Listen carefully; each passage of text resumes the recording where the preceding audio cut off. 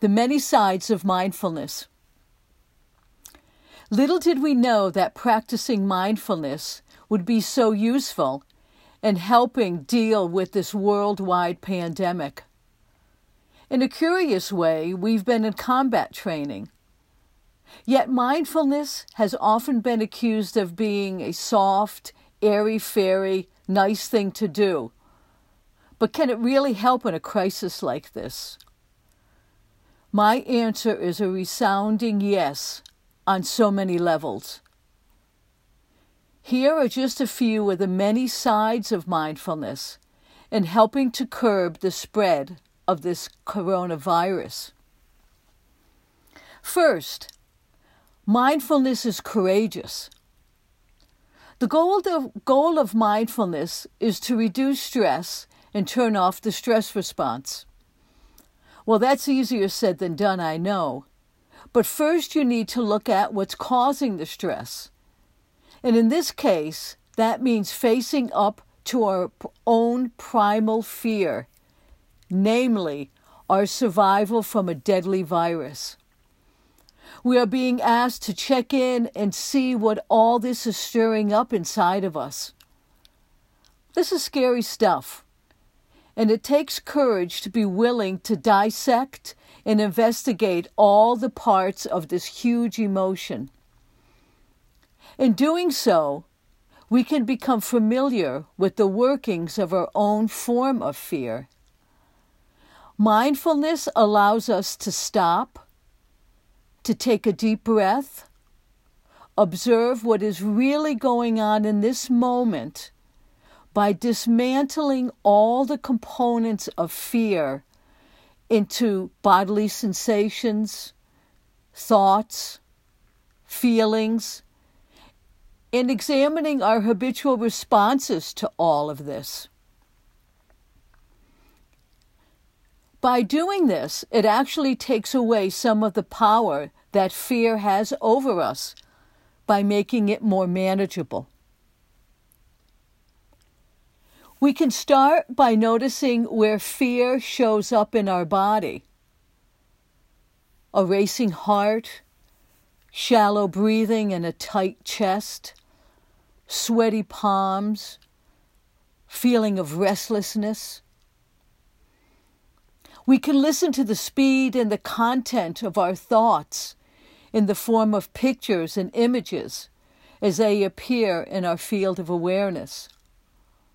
Thoughts like, are we really going to be the ones getting sick, and how will that feel?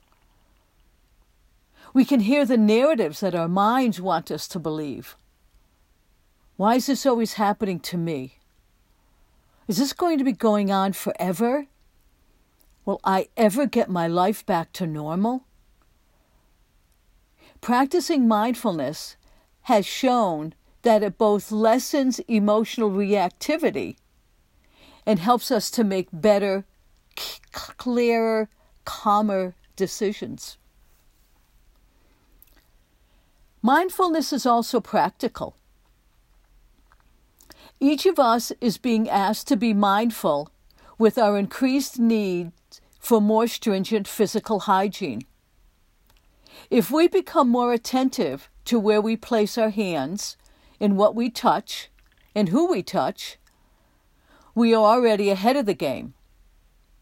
We can notice how often we touch our face. This is something we apparently do more than 20 times an hour, and it's a surefire way to catch the virus. So our hands can pick it up from hard surfaces, transfer it to our eyes, nose, and mouth. With mindfulness, we can make a practice of not touching our faces. We can wash our hands more frequently, more diligently, and notice the sensations of the warm, soapy water. And lastly, we can be more mindful of different physical sensations that we may be experiencing and stay vigilant to any changes that might warrant additional medical attention. Mindfulness is heroic. Let's face it, we are in the midst of an unprecedented world health crisis, and that also calls for heroes to appear on the scene. They are the first responders, the healthcare providers, college officials. But most importantly, they are the ones who have had to make the hard, sometimes unpopular calls. Decisions like closing down schools, public places, asking us to stay home and self-quarantine, canceling planned trips, and important family gatherings. Mindfulness teaches the quality of gratitude and appreciation for others' efforts. In this case, efforts made to keep us all safe. Reaching out and acknowledging these actions show how mindfulness can foster altruism. Letting others know that their actions matter encourages more of the same kind of that behavior. His mother taught Mr. Rogers, who is another hero, to look for helpers in times of tragedy and panic.